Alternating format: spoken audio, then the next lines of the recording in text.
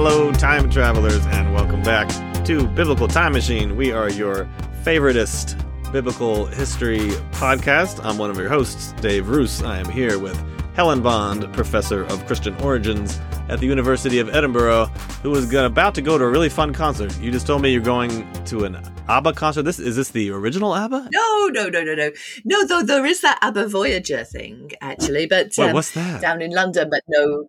That's where they have the holograms and things. I don't know. Yeah, I mean, I would love to go to that, I have to say. But this is a tribute band. I'm really keen on tribute bands because it's mainly because, I like to go and hear the music without paying too much. Yeah.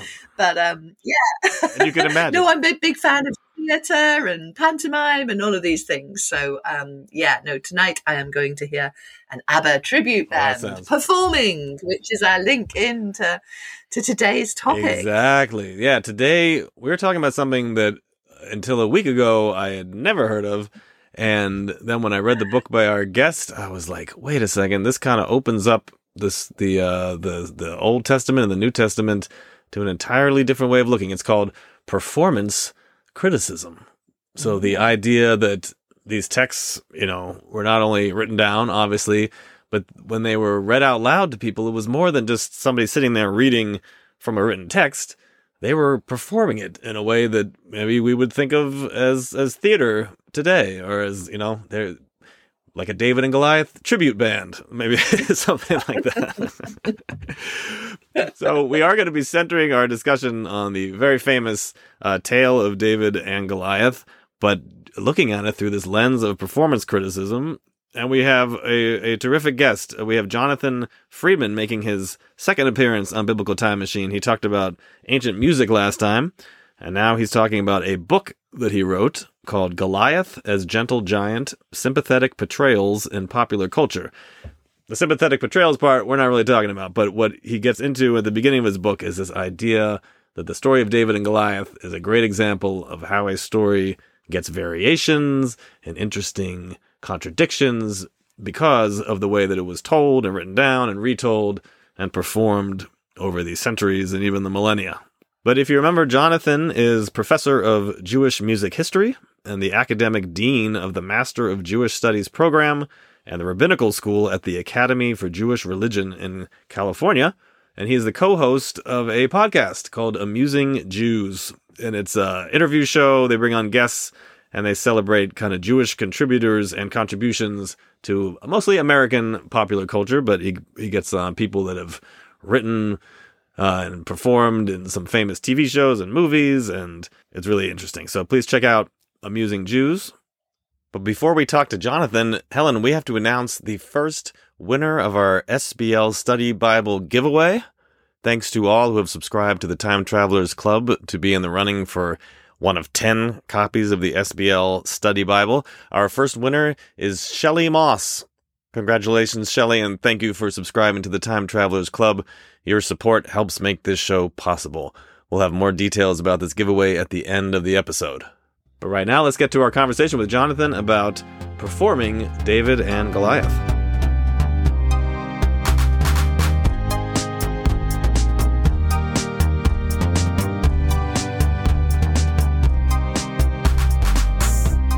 Well, hello again, Jonathan Friedman, and welcome back to Biblical Time Machine.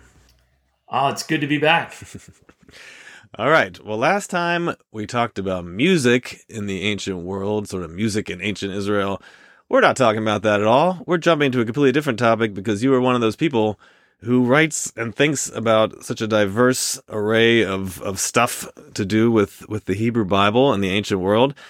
So now we're skipping over to the famous story of David and Goliath.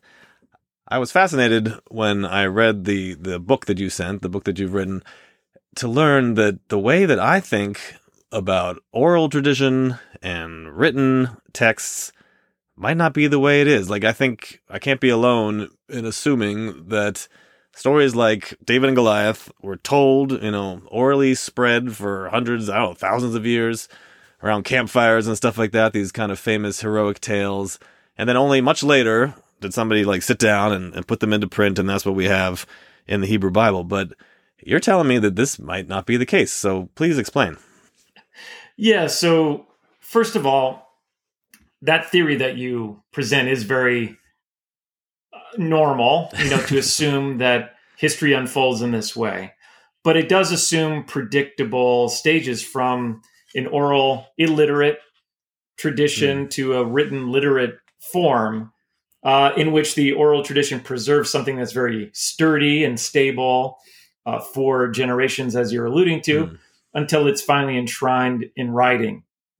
So anyone who's played the game of telephone knows that even passing a story from one person to the next can introduce all kinds of variations, intentional or otherwise. And if we extrapolate that process over centuries, millennia, in innumerable settings and retellings and regional variants and so forth, all those contexts and ideological factors and everything else, it's pretty easy to see that however that story might have originated would have gone through innumerable changes by the time it gets to any kind of a written form.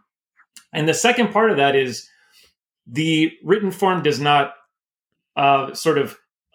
eliminate the oral tradition. The oral tradition continues. So if we look at David and Goliath, as we find it in 1 Samuel 17, we might actually better appreciate it as a point along the transmission as opposed to kind of the end point. Meaning that version is probably one of many versions that were written down at different points, and yet the story continued to unfold.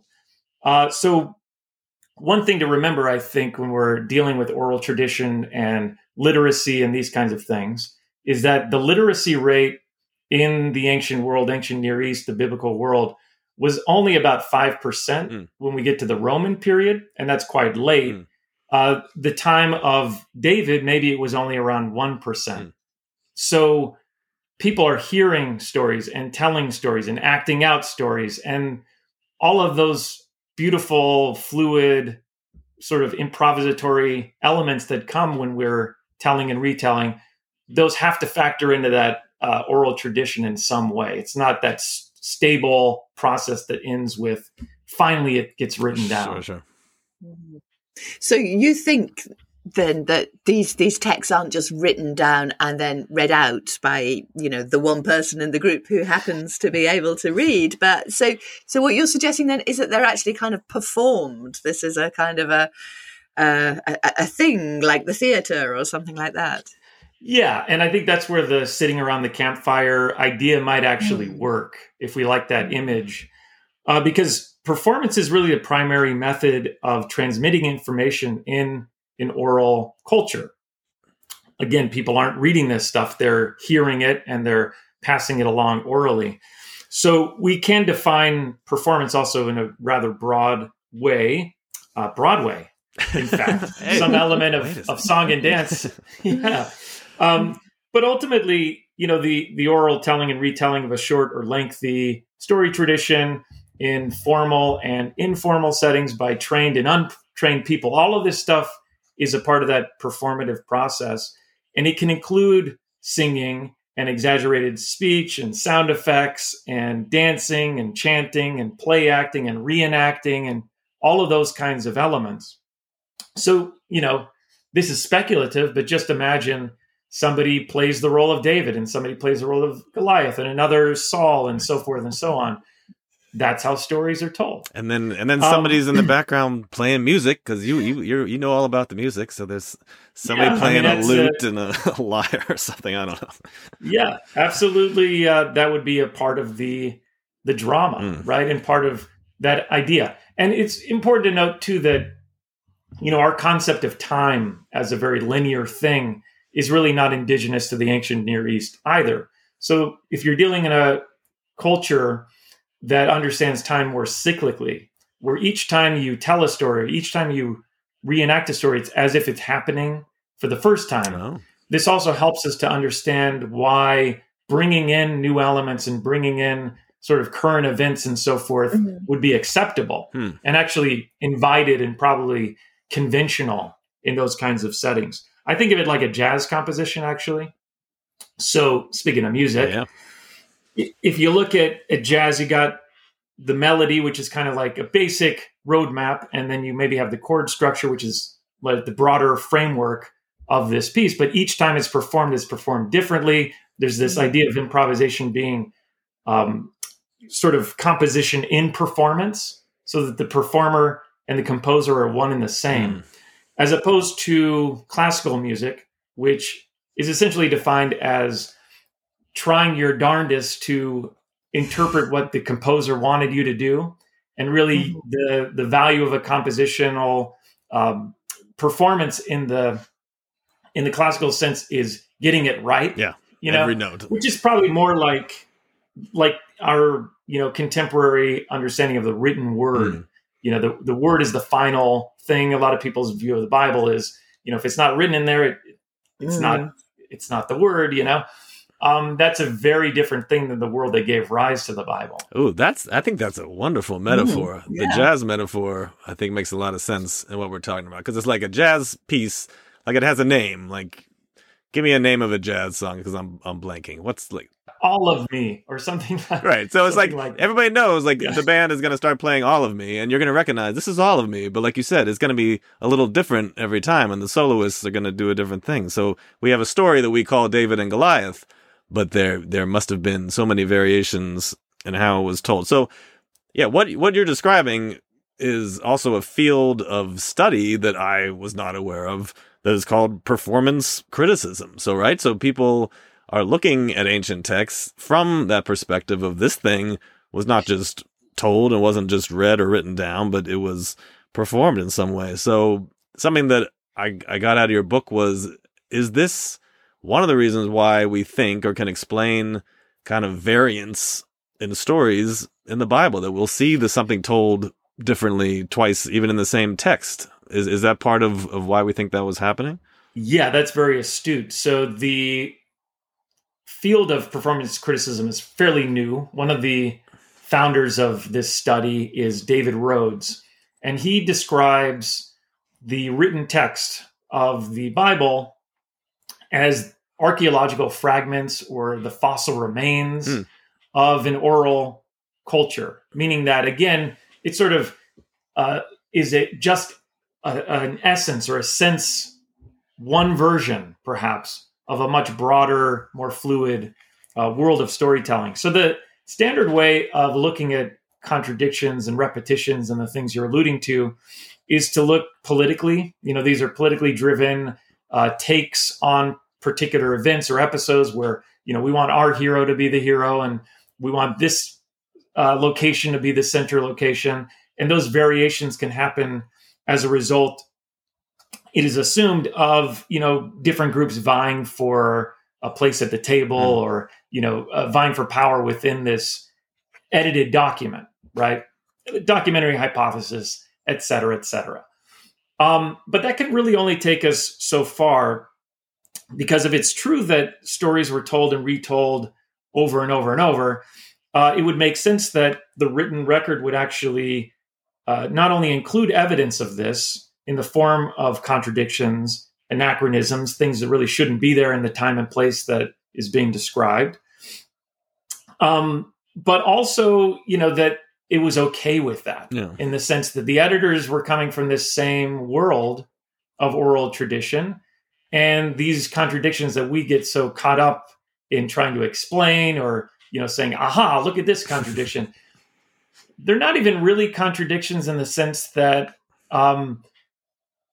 the existence of multiple variations was the norm and was expected, So a great example of that is in the story of Abraham in Genesis. He's got camels, but camels would not be domesticated in that region for another 1,000 years after Abraham.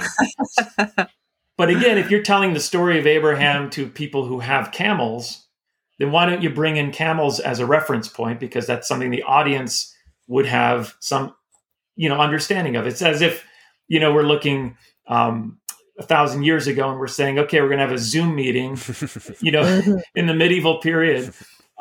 It seems weird, but again, you got to use contemporary reference points, because that is itself a marker that these stories are being told again and again in different places at different times. But that makes sense, though, doesn't it? Because that's basic storytelling. You bring in people's lives, what they're used to. And I mean, for a lot of people, they wouldn't have had a historic awareness of when camels came in. They just know that there's camels around now. But one of the things I always wonder with performance criticism, because you have it in the New Testament as well. But I think it probably works better in the Old Testament, or at least some bits of it, or the Hebrew Bible, Hebrew scriptures. What happens when you've got the text written down? Are people still sort of riffing on it, or are they? I mean, I guess because you've still got very low literacy levels, haven't you? I mean, do you just have the Torah scroll there, and somebody is still kind of reading out their version of the scroll, or how do you imagine that's happening? Yeah. So, I mean, there is evidence of that in Ezra, the book of Ezra, which it's polemical and a very much a political document, but it does describe the low literacy rate, essentially, of the people of Jerusalem and the need to read from the book of the law, the Torah, as it were, because people don't have access to literacy themselves. So this idea of cantillation or chanting important scripture, such as the Torah, that's an age-old custom. So even when something is written down, as you're alluding to, there's still that performative aspect to it. It's not that people are sitting around reading independently because they have such intimate knowledge of all the letters and the vocabulary. It's really an oral tradition even after writing takes place. All right, so let's get back to our discussion of David and Goliath, because again, you pointed out some things that I'd never noticed in these stories. So like you said, 1 Samuel, 16, 17, this is where we find the story of David and Goliath in the Hebrew Bible. And what's crazy is you have these 3 chapters in a row that tell 3 very different accounts of how David, meets Saul, how he gets involved in this whole thing. And each of them seems to have no memory of the one that comes before it. Anyway, can you explain these sort of 3 different accounts we have to how we meet David for the first time, 3 times? Yeah, this is a fun aspect of the Davidic narrative for sure. So, there are 3 stories, as you're alluding to. And they were chosen by the editors, we can assume, from a multiplicity of options. But again, the simple fact is that if we want to look at the oral sort of remnants in the biblical text, then it makes sense that they would be comfortable putting these 3 variants side by side. The idea that, there are obvious contradictions here. It's obvious that he's meeting Saul 3 times or 2 times, and implied in the first one. Yeah. The notion that, these are independent stories didn't bother the editors. And what are these stories? So one way to look at this is through the lens of just storytelling in general. Christopher Booker wrote this famous book, The 7 Basic Plots, where he basically distills all of world literature into 7 stories or 7 story types. But part of that is, a micro feature or a sub feature of that is this notion of escalating 3s that you have in many stories, like 3 episodes that will lead to a culmination point, and they tend to escalate in drama, escalate in sort of visceral interest, and that kind of thing. So with the rise of David, the first is that pastoral story of him being anointed by the prophet Samuel from the sons of Jesse, kind of a dry story, as it were, although there's oil, so there's a little bit of lubrication. Some lubrication there. But the second is, he's a lyre player, and he's brought in to soothe Saul, who's going through some mental anguish. And then the third is really the main event, which is David versus Goliath, and that kind of dramatic wrestling match, as it's sometimes described, or as I like to describe it. Wrestling match. Because I'm a fan of professional wrestling. So you got like the heel and the baby face. Yeah. And anyway, if your listeners are interested in wrestling, they can make their own comparisons. Basically, Goliath is Andre the Giant. So all of that is to say that you've got these escalating events that are kind of drawn from the different, story traditions, but organized in such a way that it sort of has this dramatic, increase into that climax. I was just going to ask, like, is it clear from examples like this that there must have been a really rich David story tradition, right? Like, it sounds like he's just one of those characters that must have had so many different stories told about. Yeah, and I would say it's true for a lot of the biblical characters. Saul, as it happens, also has his own 3 escalating stories of how he becomes king, if you want to draw a parallel. Because first he has his private anointing by Samuel, very similar to what happens in the David story. And then there's the story of Samuel choosing him by lot, and he's hiding. And there's a little more drama here because we have a reluctant king. And then the third is the main event where he becomes king after a military victory over the Amorites. So, I mean, it parallels, it tracks very closely. Yeah. So, getting back to the idea of the escalating threes, which I think is really helpful here, you can look at the 3 caves of the Aladdin story, the 3 little pigs, and each of the pigs making their own structure. The 3 wolves, the 3 wolf encounters rather in the Little Red Riding Hood, the 3 ghosts in A Christmas Carol, the 3 visits to the giant's castle in Jack and the Beanstalk. There are all these iterations of 3. And again, they kind of escalate from a more mundane account to the more dramatic. Peter's 3 denials. I mean, it comes, you get it all in the Gospels as well. Yeah, that's a good point. Yeah. And apparently it's a universal feature. Yeah, that's cool. Yeah. So, yeah, I've heard that. So in your book, you talk about gobbets then. What are, it's this funny word, gobbets. What are gobbets and what are they doing in these ancient texts? Yeah, so gobbet, as far as I know, is sort of an old French derived term for a chunk of food or a chunk of meat. So it's little chunks, little nuggets, as we might call them today.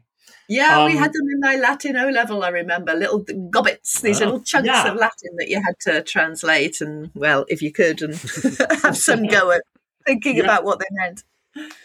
Yeah, so these would basically be generic markers that would function as registers in a story. So these could be story patterns, names of characters, objects that are important in a story, key phrases, kind of the general structure, the general theme, basically the outline, the little bullet points, as it were, for a storytelling. Something that you could remember in a semi-rigid order, but also kind of fill in the gaps, right? Fill in the points in between.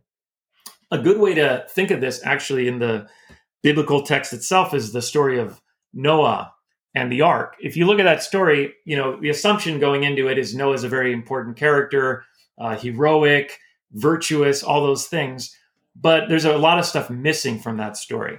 For one of those things would be, the world has become corrupted, but we don't know really what that means. So you're able, as a storyteller, to bring in the corruption of your day, let's say, and sort of read that into the story. Noah doesn't have any spoken dialogue or he doesn't have any lines at all. Is that true? In the story. So, yeah, he doesn't speak. Wow. So in that sense, you can basically read in a character. Like, what is a virtuous character in our time and place? Who would be the virtuous person among us? Let's make Noah that type of a character. So you have the basic points. You have the animals and the flood and the ark and all these beautiful things. But it's such a bare bones, economically written story, not because it couldn't have been written with more detail, but the absence of detail was a preference. It's, again, a remnant of this oral tradition where you got the gobbets, you got the structure, the framework, the characters, the elements, and then you want to play around with it or retell it in an enticing way. That's really what keeps these stories alive and transmittable over the years. I think we sometimes get confused about the term tradition just generally speaking, as something that's very stable and doesn't change as time goes on.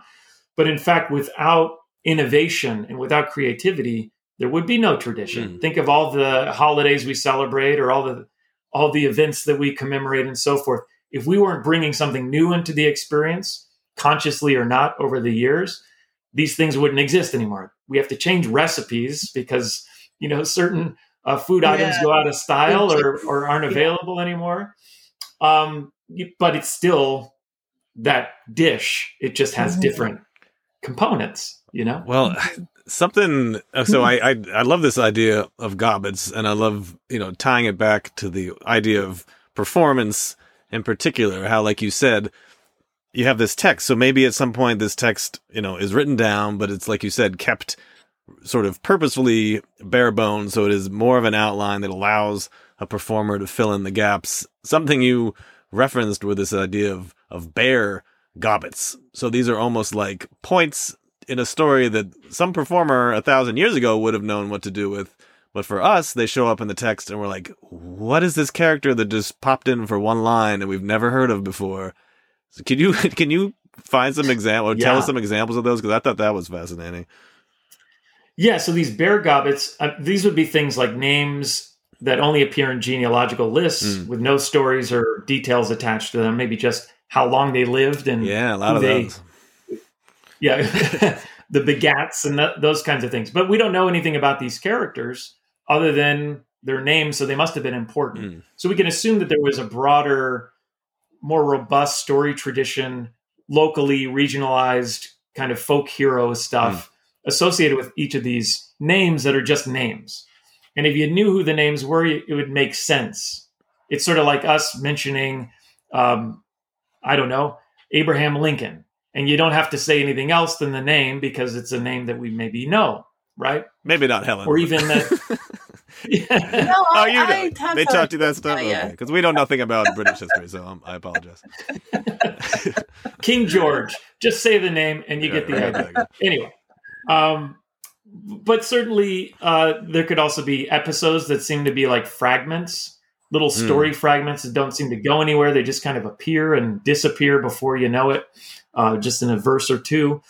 And, references even to other books or other stories that are not in the Bible itself that would have maybe signaled to the audience like, oh, yeah, that story.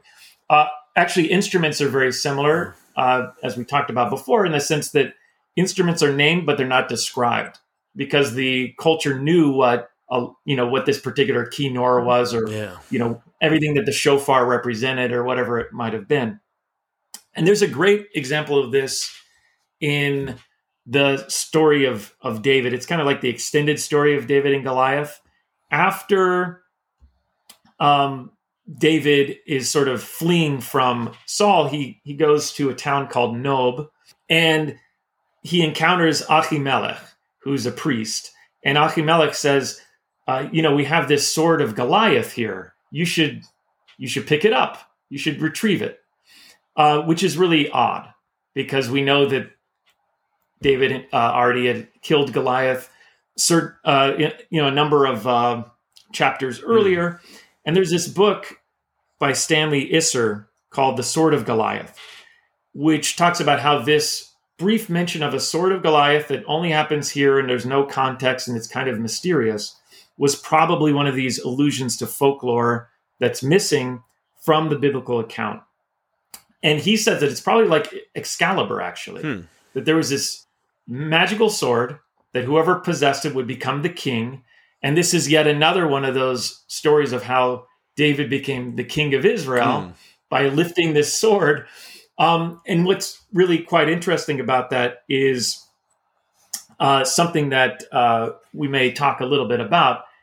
This place of Nob, this town, that's where another guy killed Goliath. Not David.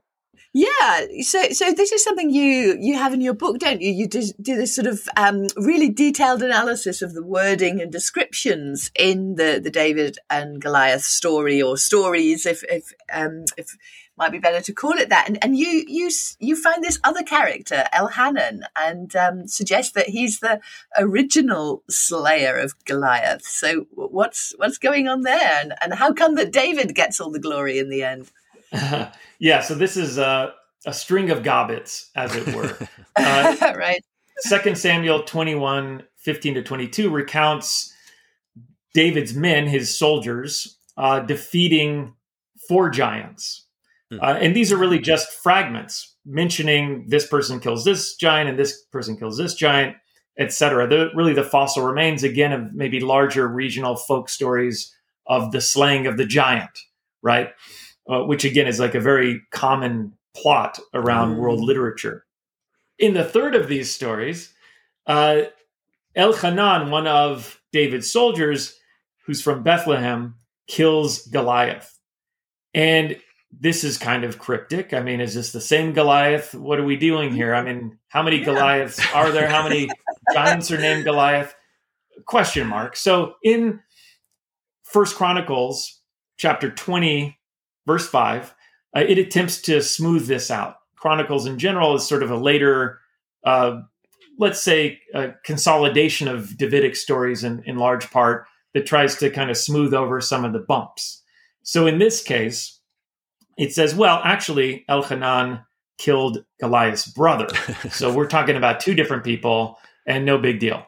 But more likely, the reference to Elhanan is really a remnant of an earlier, more expansive saga of a folk hero who's virtually forgotten outside of this reference.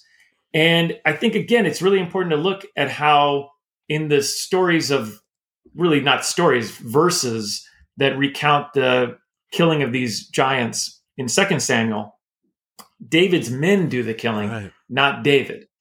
So at a later point, the killing of Goliath was probably, most likely, taken from the story of Elhanan and infused into the Davidic narrative to kind of, again, create that drama and the climax of the 3 entry narratives, etc.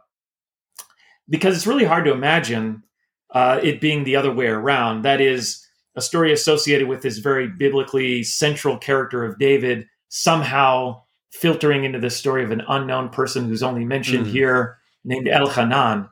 So again, what makes this really interesting is that it was Elhanan who killed Goliath at Nob, and that's where David will later find the sword of Goliath. So it's just this strange aspect, this thing that's still a part of the Bible that tells us that, first of all, contradictions really don't matter to the biblical editors as they do to us.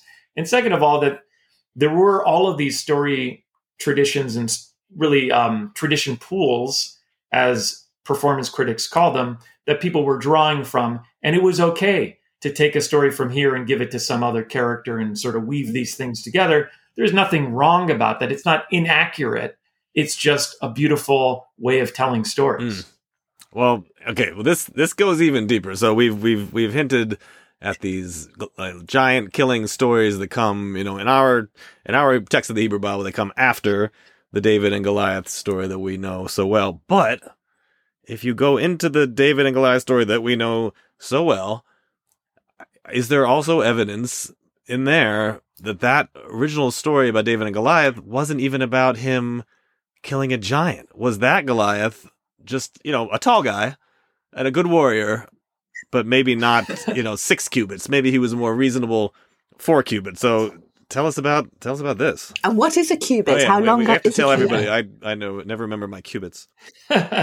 So we're dealing with the 6 cubits is about, it's 6 cubits and a span, which is about 9 feet and 9 inches. So we're dealing with a true giant beyond human proportions. Mm-hmm. But as you mentioned, that's not the only height that Goliath receives.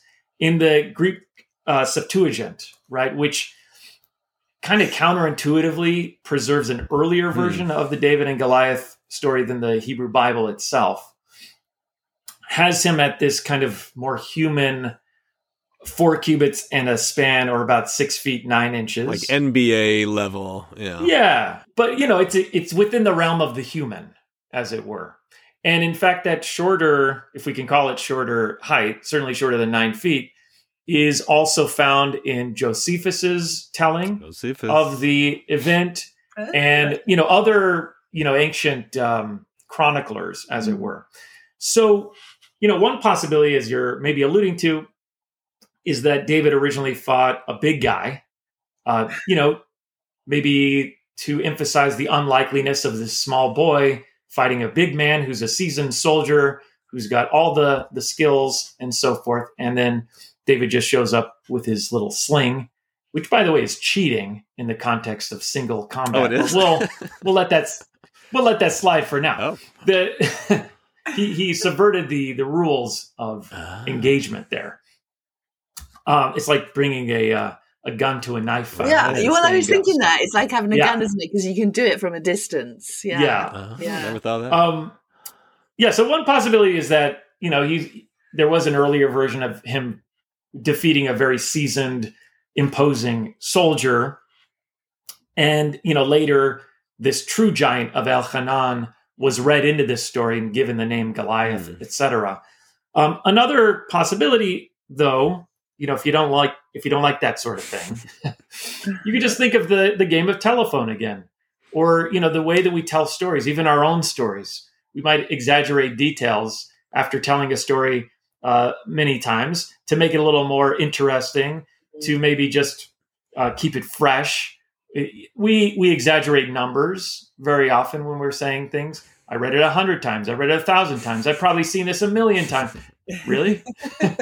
But again, these exaggerated numbers do sort of fit the oral tradition model as well, even without having to look at El-Hanan and the giant. That makes sense. Yes.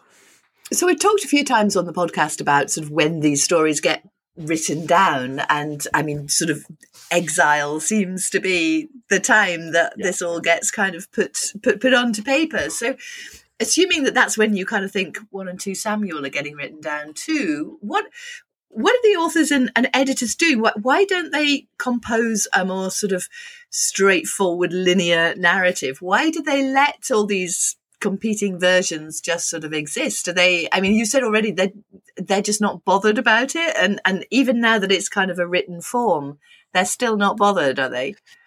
Yeah. So the way I think of it is, you're correct in the sense of the exile, post-exile being the time of editing and pulling all this kind of stuff together. Here we're talking really in the Deuteronomic mold here, in the sense of the Deuteronomist around the 6th century BCE, and maybe a little later than that as well. This particular sort of editorial school or scribal school that's pulling Deuteronomy, Joshua, Judges, and continuing into Samuel and Kings. All of those books are kind of, like you said, being edited by maybe a scribal school. So why are they including things that seem to contradict and elements that seem to be out of place and all of those kinds of things?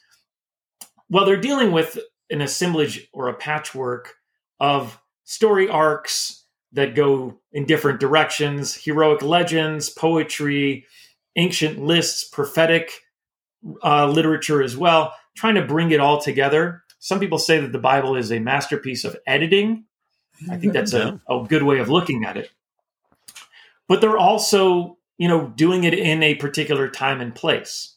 So it's not that they're just bringing in old stuff and mixing it together and trying to create a patchwork narrative out of it, which I think they do to great success despite the contradictions, etc. But they're also bringing in concerns and anxieties and polemics from their own day. So this gets us back to Goliath specific, because in his description in both the Greek and the Hebrew, he is essentially a Greek warrior. He has bronze breastplate and a bronze spear, and the shin guards made of bronze, and this amazing shield that he needs a shield bearer to carry. This is not a Philistine soldier by any sort of understanding. We don't have evidence of Philistine soldiers looking like this. He's a later soldier, And in fact, Greek culture was in a sort of an upswing. It was catching on in Philistia in the 7th and 6th century BCE, again, around when this Deuteronomistic school would have been editing these things together. So in a way, they are reimagining Goliath as their enemy of that period, who is Greek influence, or Greek inspired, Greek imitative, as it were. And in a sense, it becomes a polemic against Greek culture itself, which is kind of interesting because even the idea of single combat, the sort of larger battles or larger warfare being decided by a fight between one of your guys and one of our guys, that's a very Greek thing. That's very much out of sync with the biblical narratives in terms of how warfare is supposed to play out. So in a way, they're almost making fun of the Greeks. You got this very sturdy, heavily armored, very well seasoned, we can assume, soldier going up against this little boy who's crafty, but certainly not skilled in battle at this point. And look, all we need is our little guy to topple the Greeks. It's kind of an amazing way of looking at it. It's almost satirical from that standpoint. Yeah. No, I love that. I mean, and I love, because we've talked about on the podcast before how this, great kingdom of Israel, or, Judah or whatever it was, probably not that great, probably not that big, certainly compared to some of the empires and maybe, the Greeks at that moment. So they were very much the David figure, weren't they? That makes sense. Yeah. And I think you can see this underdog narrative because, of course, David and Goliath becomes the quintessential underdog story. But Israel, as a people, always reading themselves into that underdog role. If you think in terms of just the archaeological context here, what we can draw from that region, the Philistines were much more sophisticated than the Israelites. They were much more wealthy. They were the kind of the coastal elites. The Israelites were the inland mountain people, as it were. And there was a lot of, I think, jealousy and animosity that was felt there, sort of that class struggle in a way. So, where do the Israelites exact their revenge? Well, they tell of stories of, wars between the Philistines and Israelites that span for generations that probably never even happened, according to the archaeological record. They tell of, little David defeating this enormous Philistine giant. These kinds of stories are a way of exacting your sort of fantasy, as it were. Like and much later, it becomes true, doesn't it? With the Hasmonean story and Hanukkah, and when the tiny little sort of Judeans do actually defeat the Greeks, sort of in the 2nd century BCE, so a long time later. But that story, that sort of self identity as the underdog who's gonna defeat. I mean, that proves so sort of. So it just lasts for such a long time. Yeah, and I think that's really what makes these stories valuable in a way. It's not necessarily their historical veracity or lack thereof. And to me, that doesn't even matter.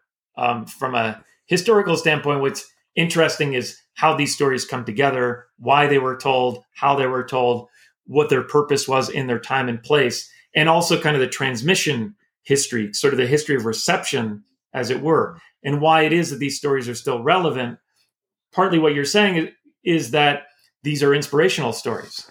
And just as, the redactors and the editors were finding ways of reading themselves into these stories, as we're talking about in their contemporary time and place, don't we do the same today? I think that's the big takeaway and the value of kind of keeping an ancient piece of literature alive for so long and reading it and rereading it and reinterpreting it. And every reading is an interpretation. And every time you read it, you're going to find something else. That's not a new thing, right? It's not a new thing in our day. It's not even a new thing that begins with the written word. It's a thing that existed in the oral tradition as well. Awesome. Well, that pulls it together very nicely. Thank you, Jonathan. All right, before we let you go, and this is something we did not do last time because the time machine we were still in the last development stage, but now it is working for season 2 of the podcast.